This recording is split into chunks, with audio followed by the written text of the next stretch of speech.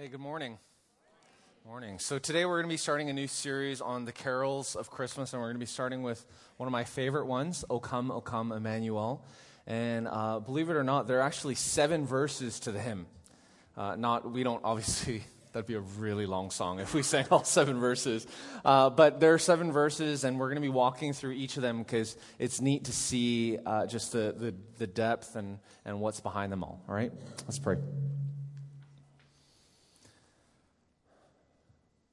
Thank you, Father, that you are here with us. Thank you that we can lift your name up on high. And as we sing this song that is so beloved to many of us, God, we just pray that you would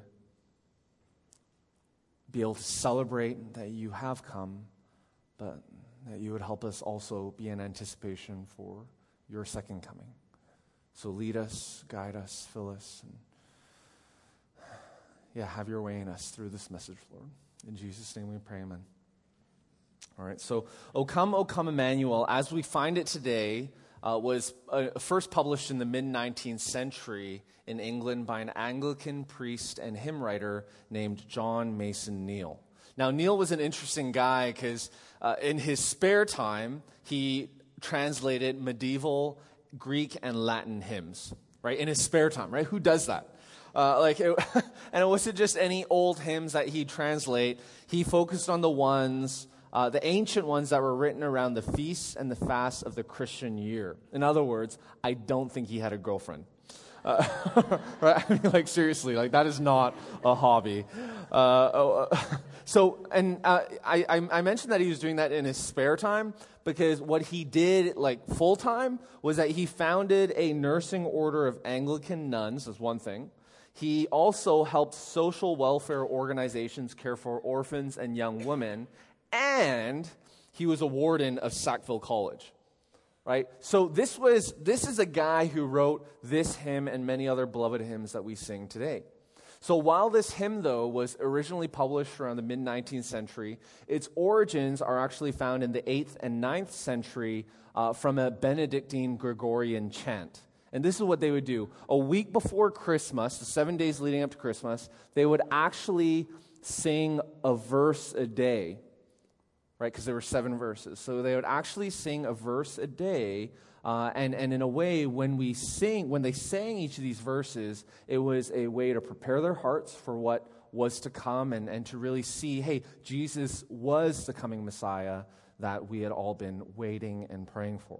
So if you look at the 7 verses, and let's get them up on the screen here, they actually all start with this O, right? I mean, we read, O come, Emmanuel, right? Emmanuel, but all of them actually start with this O. And what's interesting is every single one of these titles it's a messianic title of Jesus, right? And every single one of these verses. So you can see how it was going to prepare their hearts for what was to come. So let's actually walk through each one of these verses.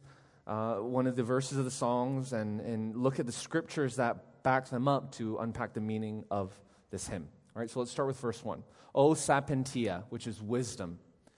And let's get the first verse on the screen. O come thou wisdom from on high, and order all things far and nigh. To us the path of knowledge show, and cause us in our ways to go. Right, so you see that. O come thou wisdom. Right? If you're familiar with the book of Proverbs, you'll know that the word wisdom comes up a lot. Right? It comes up a lot. And sometimes it's Proverbs 2:6 where it says, for the Lord gives us wisdom. And maybe it's Proverbs 3:19 where it says, the Lord founded the earth by wisdom. But have you ever noticed in the Proverbs that wisdom is actually sometimes a person? You notice that in Proverbs 1:20 it says, wisdom calls out in the street. Or in Proverbs 8:12, it says, I, wisdom, share a home with shrewdness and have knowledge and discretion. So this is how the hymn kicks off. It's not referring to just, oh, hey, I wish you would have wisdom from God, from on high. But actually it's talking about, hey, Jesus, the coming Messiah, was wisdom, right? He is wisdom. If you look at 1 Corinthians 2:4, it says, Jesus Christ is the power of God and the wisdom of God. right? Jesus is not only the one who created and ordered the universe along with God the Father and God the Spirit, but it is through the wisdom of Jesus that we know the path forward, right? It's through the wisdom of Jesus that we know how to make decisions. Because without the wisdom of Jesus, and we've been talking about this, right? This summer we walked through the book of James. We recently looked at the book of 1 John, right? We talked about fake news, real news a couple of weeks ago. And I mean, especially in this day and age, right? Especially in this day and age, where people are coming up left, right, and center. It's like, I know what the path is. I know what to do, or follow me, or do this, and I'm an expert. In the midst of all of that, I mean, look at 1 Corinthians 1:20. It says, where is the one who is wise? Where is the teacher of the law? Where is the debater of this age? Hasn't God made the world's wisdom foolish? So especially in this day and age, we need to celebrate and remember, that first verse, wisdom, right? We need the Lord's wisdom, not just any wisdom. We need the Lord's wisdom, for Jesus is the wisdom of God.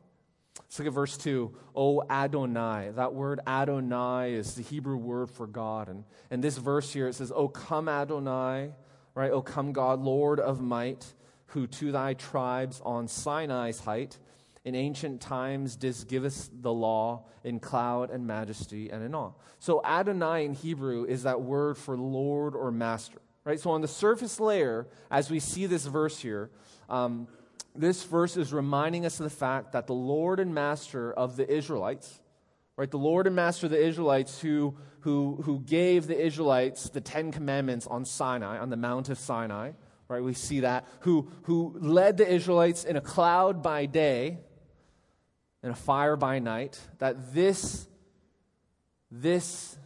Jesus, this Lord, this Master, right? It's not only that this Master that is who we're celebrating there, but this Jesus who in the New Testament is also referred to as Lord and Master, right? We see both, right? So we see Lord and Master, the Israelites back then. We see Lord and Master of how Jesus, when he lived on earth, we see a lot of people referring to Jesus as Lord. What this verse is actually showing us is that this coming Messiah, this Jesus, everyone who calls Jesus Lord, right? Everyone who calls Jesus Lord will actually receive a new commandment. You see Sinai, the 10 Commandments, will actually receive a new commandment.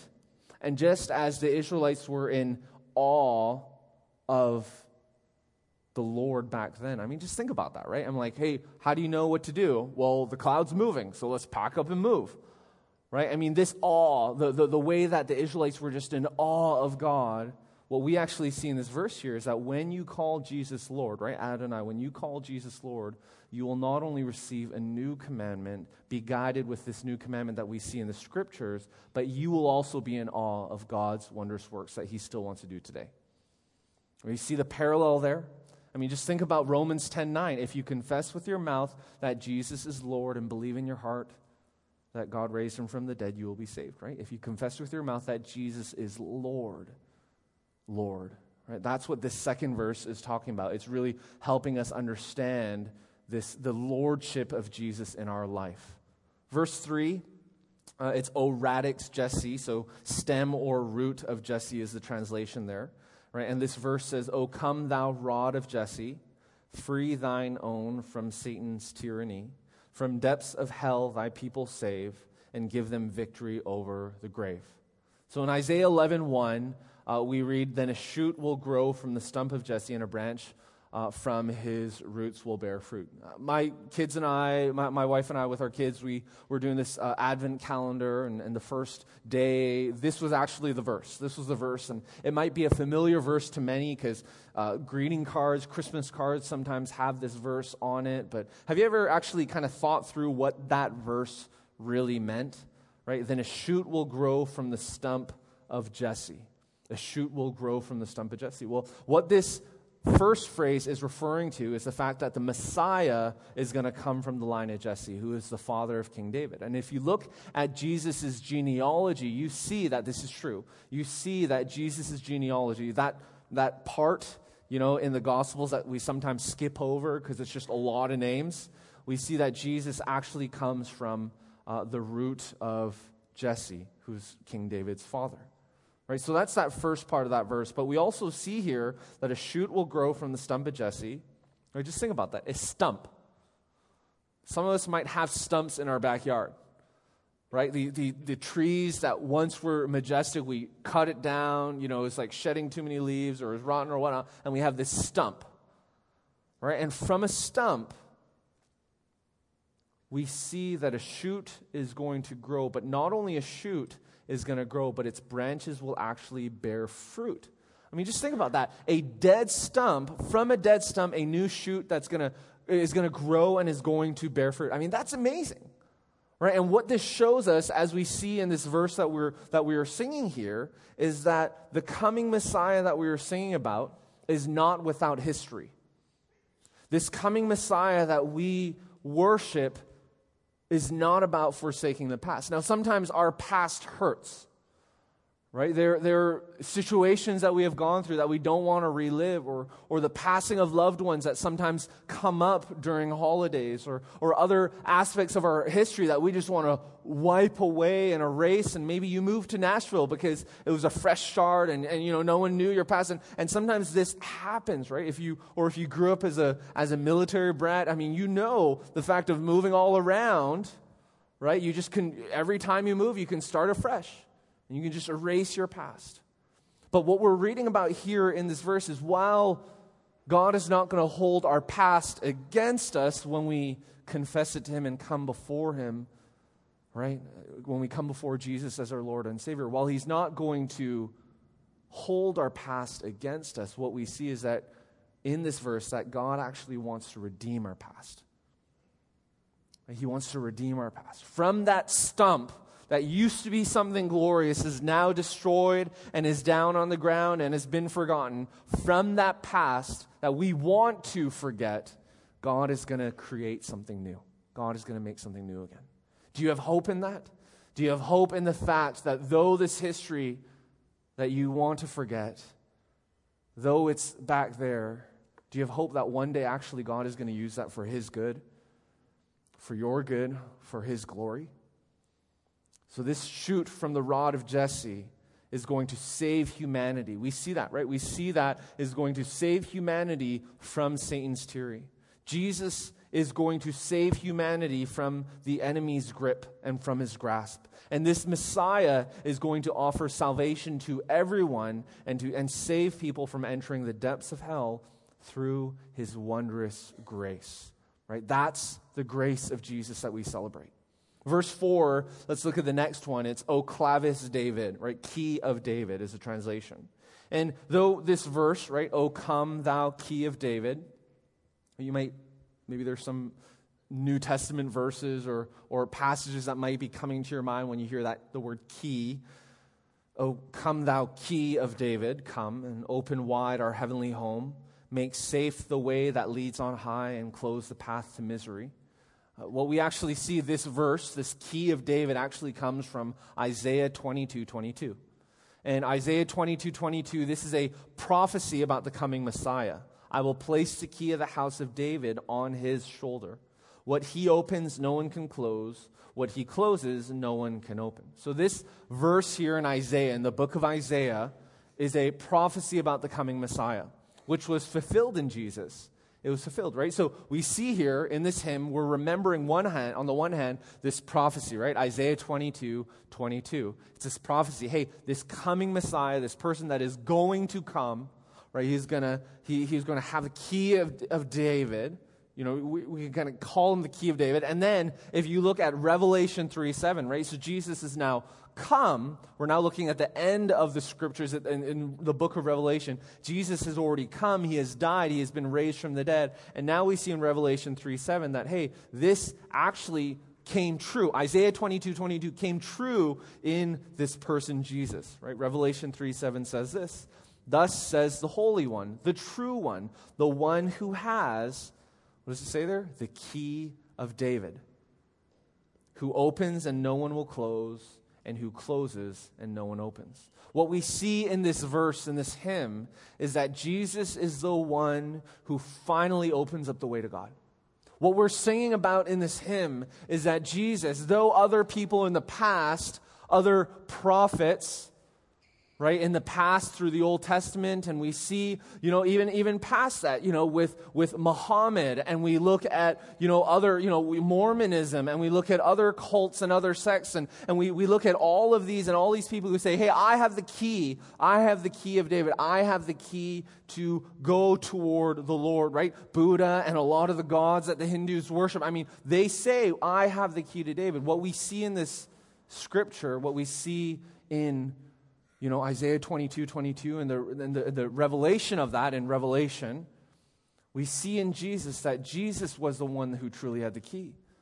We celebrate that Jesus is the one who finally opens up the way to God, that Jesus is the one who leads us to eternal life, to ultimate peace, to everlasting love, to endless joy. This is what we're celebrating. When we sing this verse, that is what we're celebrating. We're celebrating John 14:6. Right, where Jesus says, I am the way, the truth, and the life, and no one comes to the Father except through me.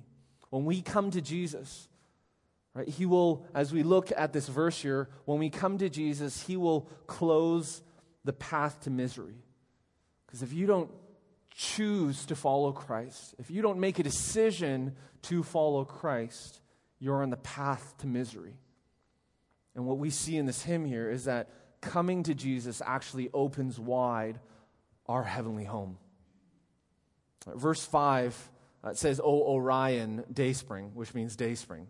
Right? So it says, O come thou dayspring, come and cheer our spirits by thine advent here, disperse the gloomy clouds of night, and death's dark shadows put to flight. When I was studying for this message, and I read that verse, the first thing that popped into my mind was Dayspring, right? Dayspring, right? The card company, right? And I was like, does Dayspring, is that where they got this name from? And I was just trying to think, so I went on their website, and I was like, I didn't realize that Hallmark bought it has nothing to do with the sermon, right? And I'm not on the payroll of Dayspring or anything, like no affiliation to them. But it was just interesting to go to the website and just look at their history and look at why Dayspring started and why, kind of where the name came from. And it's actually the same thing as we see in this verse here. Oh, thou Dayspring. Because this word Dayspring we see in Luke 1, verse 78 and 79. That's where the word comes from. It's actually Zechariah, what Zechariah says when he is prophesying about the coming Messiah, about Jesus. It says this, because of our God's merciful compassion, the dawn from on high, that's the word dayspring in other translations, will visit us to shine on those who live in darkness and the shadow of death, to guide our feet into the way of peace. Or have you ever noticed, or have you ever had those evenings where you were just either so worried about what was going to be happening the next day, or so excited about what was going to be happening the next day that what should have been 6 or 7 hours of solid night's rest felt like an eternity? Right? Have you ever felt like that night, and maybe you were in sorrow or in pain, or something happened the night before, and it's just the day would not come, right? It was just the night, you wake up, and then you fall asleep, and you wake up, and you check your clock, it's only been 30 minutes, and you're like, what? And you fall asleep, and you wake up, and you kind of feel refreshed, right? Have you ever had that? And it's like, it's 2 a.m., and you're like, I know my day's going to be ruined if I get up right now. So you're just going on, and, you're sleeping, and you're waking up, and then all of a sudden, 6:30 hits, and then that the day spring, the dawn of light comes kind of streaming through that crack in your curtain, right? And now you're hopeful. You're like, oh, okay, I can get up now. Oh, okay, the day is coming.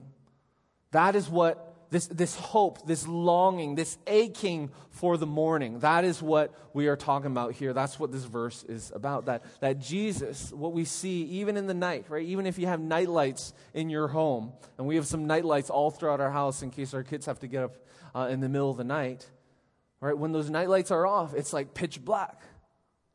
Or you turn it on, even though it's a very faint light, we see that darkness begins to flee. And what we see here in Malachi 4:2, I love this coming Messiah has another, not only is this coming Messiah Jesus the dayspring, but it says in Malachi 4:2 that Jesus is the Son of Righteousness who has healing in his wings. Right? The Son of Righteousness, the Son of God, but also the Son of Righteousness, who has healing in his wings. So not only was Jesus the day spring, the healing hand of God among everyone who surrounded him and he interacted with here on earth, but also Jesus, as we see in this verse, that he actually wants to do this through the church. He wants to do this through us. That as much as we sing, "O come thou day spring, come and cheer our spirits by thine advent here, disperse the gloomy clouds of night and death's dark shadows put to flight," we see in the New Testament that Jesus actually calls us the light of the world. Right? He calls the church a city on a hill that cannot be hidden. So part of our mission and our mandate, is to be is to be the dawn of light, is to be the Son of righteousness, right? That we're in this world, those who don't have Christ, they're living in darkness. God is calling us to be the light of this world. That's what we're singing about in this verse. Well, look at the next one, verse 6.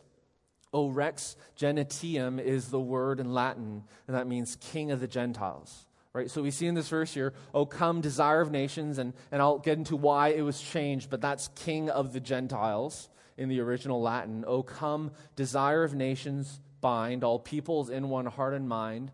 To us the path of quarrels cease, fill the whole world with heaven's peace."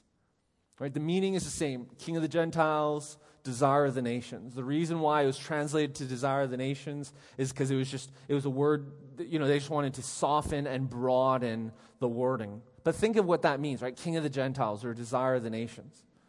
Right? And think about before Jesus came, right? Before Jesus came, and if you look at Isaiah and Malachi and all these other books of the Old Testament that the Israelites had, right? Because they were worshiping God.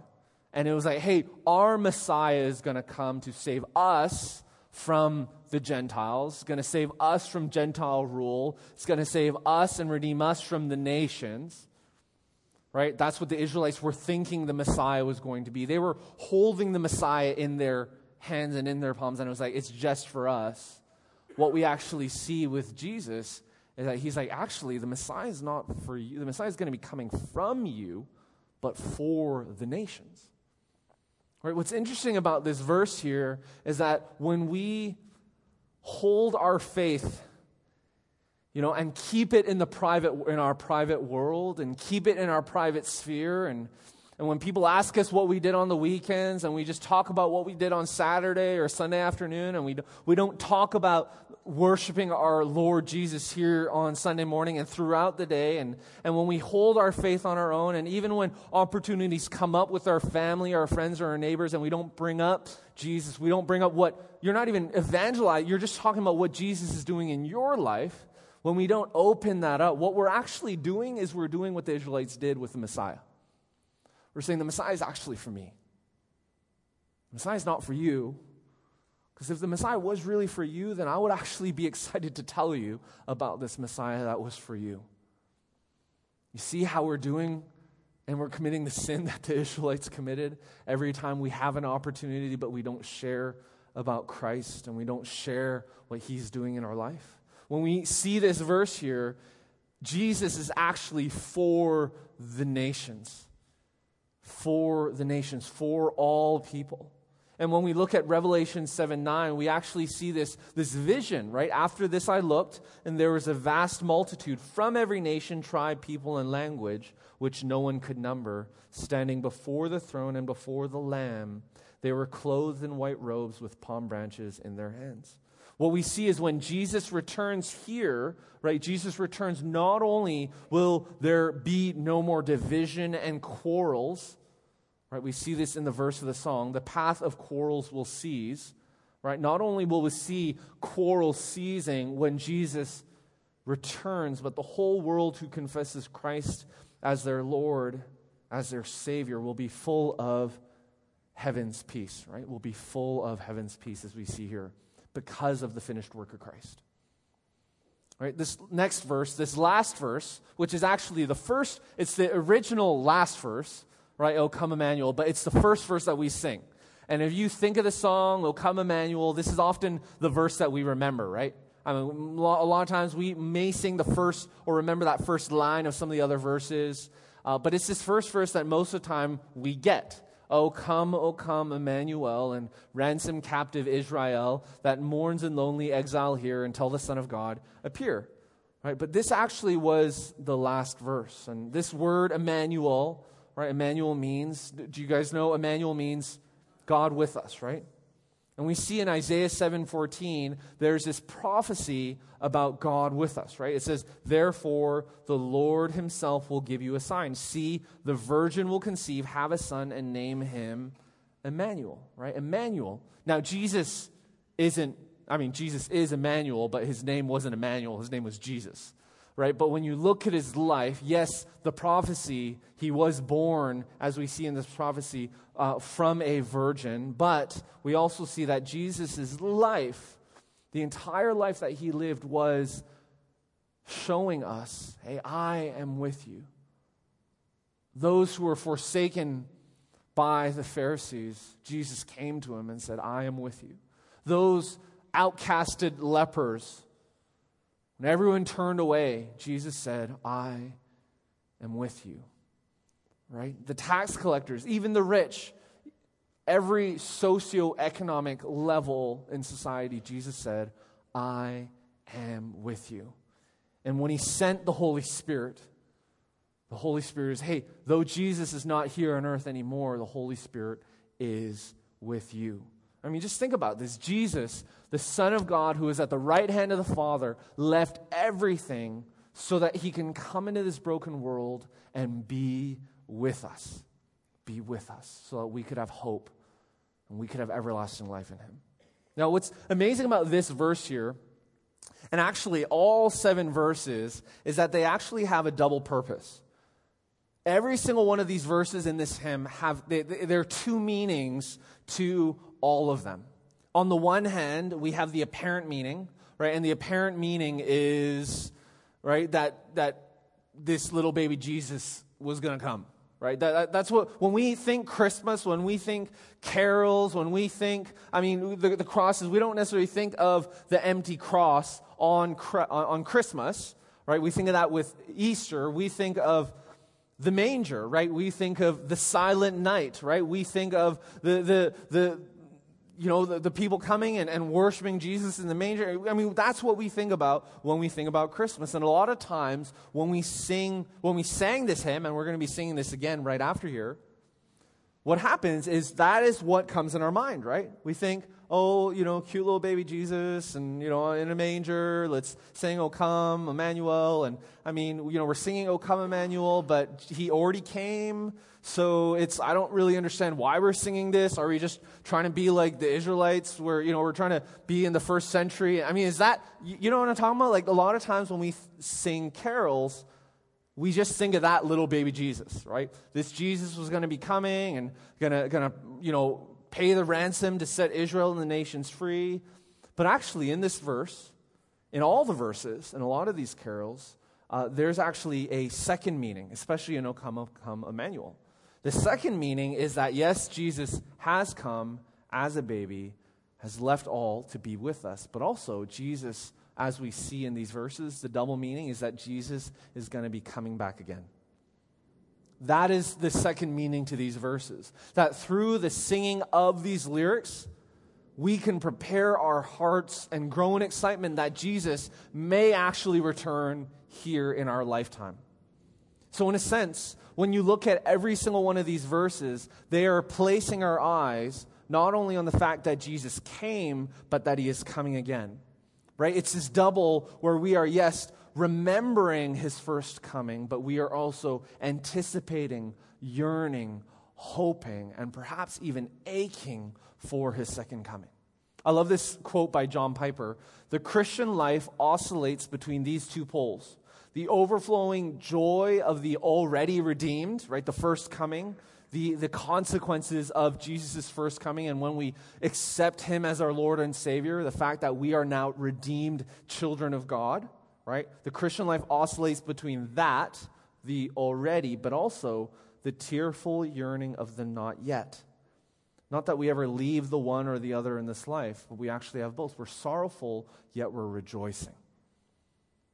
I love the theological depth of this verse, of every verse in this hymn, and the dual nature of them, where when we sing this song, when we sing, "O come, Emmanuel," it's actually, I'm remembering Christ, his first coming, and now I'm anticipating that I will no longer be in exile when I'm with him again, right? That second coming. Now, I love this, right? I love these verses, but I'm really bad at lyrics.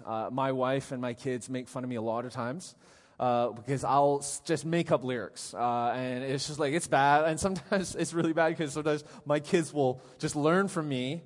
And I think they've gotten to the point now where they understand, don't listen to dad singing because he always gets it wrong. And honestly, I don't know. I don't know why my brain works this way, but when I hear a song, I only really hear the music. I don't really hear the lyrics. Is anyone like that? Like, it's just, I have to listen to the song like 20, 30 times before I actually pay attention to the lyrics. So I gotta watch myself, right? Because sometimes you hear songs on the radio and it's really catchy. Right, and I'm like singing it to myself. I'm listening, and I'm like, wait a second, what am I singing? Right, and it's like, oh, that's a really bad song, right? But by then, it's already like in my head. It's in these loops. So I remember this one Christmas we were doing Cranium. You know that game Cranium, where actually Christina and I were on the same team, and she was humming a song, and I had the tune of the song, and I had to, because we were on the same. I had to come up. I needed to like say what the title of the song was, right? And let's try it here. This is what she was doing. She was humming. What is it? Yeah, I love rock and roll. So she's humming that, and all the while she's humming that, I'm like, oh yeah, I get that, right? Because the timer's going on, and I'm like, oh yeah, okay, I know rock and roll. Da da da da da da da. I don't know the other. Is there are other words? I was like, I know rock and roll, and she's like, She's like, and she kept on emphasizing, and I was like, yeah, I know rock and roll. And I'm like, in my head, I'm like, you're an idiot. Like, what are you doing? I got this. And in her mind, she's like, no, you're the idiot, right? Because it's, I love rock and roll. No, I know rock and roll. Now, I share that because honestly, you're probably like, why in the world are we going through 7 verses? Right? This is not typically how I preach or the way that I preach or teach. It's like 7 verses, and I'm sure by verse 4 or 5, you're like, I don't understand even the English that's put on the board. Like, I hated Shakespeare. I mean, if you're an English major, I'm sorry you had to like study Chaucer. It's English, but it's not really English, right? It's just like, it's, and we look at Old English, and you're like, how does that even mean? And I'm sure some of you might have zoned out. And I zoned out too, right? So I mean, like, I get that. But I share that because when we get the next one, where we get the chorus up, right? Rejoice, rejoice. I mean, whether you remember the verses or not, I mean, we remember this, right? And we remember the chorus of the song. And I want to urge you, I want to encourage you, I want to beg of you this Christmas season, even as we sing this song right now, that when we sing this, rejoice, rejoice, Emmanuel shall come to thee, O Israel, what we actually need to remember is that we are celebrating, hey, Jesus, we are rejoicing for the fact that Jesus came and that he is coming again. We're not thinking of just the one, we're thinking of the both, and that is what we need to celebrate when we sing this carol. Jesus' first coming is a reason to rejoice. It is, but so is his second coming. Right? I love this verse in Philippians 4 and 5. Rejoice in the Lord, right? Rejoice in the Lord always. I will say it again, rejoice. Let your graciousness be known to everyone. The Lord is near. So as we sing this carol again, right, in a couple minutes here, let us rejoice. Let us rejoice and be a gracious people. Let us be a rejoicing people because the Lord is here. The Lord is near, right? Emmanuel, God is with us. Not only did Jesus come, but he's coming again. Now, before we end the hymn, before we end this sermon, I just want to tell you one more thing about this hymn. If we can get the first, the 7-verse slide up on the O, all those on the screen, that'd be great. If you look here and you look at the Latin, It spells after after O, the first word says sarkor, right? It's not parkour, if you know what that is. It's sarkor, right? Sarkor, and I mean that doesn't mean anything, but if you actually flip it and you look backwards, it spells aerokras, and that word aerokras, it's actually two words put together. That actually means I will be present tomorrow. Right? It says, I shall be with you tomorrow. So what this verse, when we are singing this, right, obviously it's, yes, we're remembering Jesus' first coming, but in every single one of these verses, in the chorus, the hidden meaning here is actually, hey, I will be with you tomorrow. The pain that you're experiencing today, the hopelessness that you're experiencing today, the tension of this world that we are living in today, hey, have hope. Rejoice. Because I will be with you tomorrow. Isn't that amazing?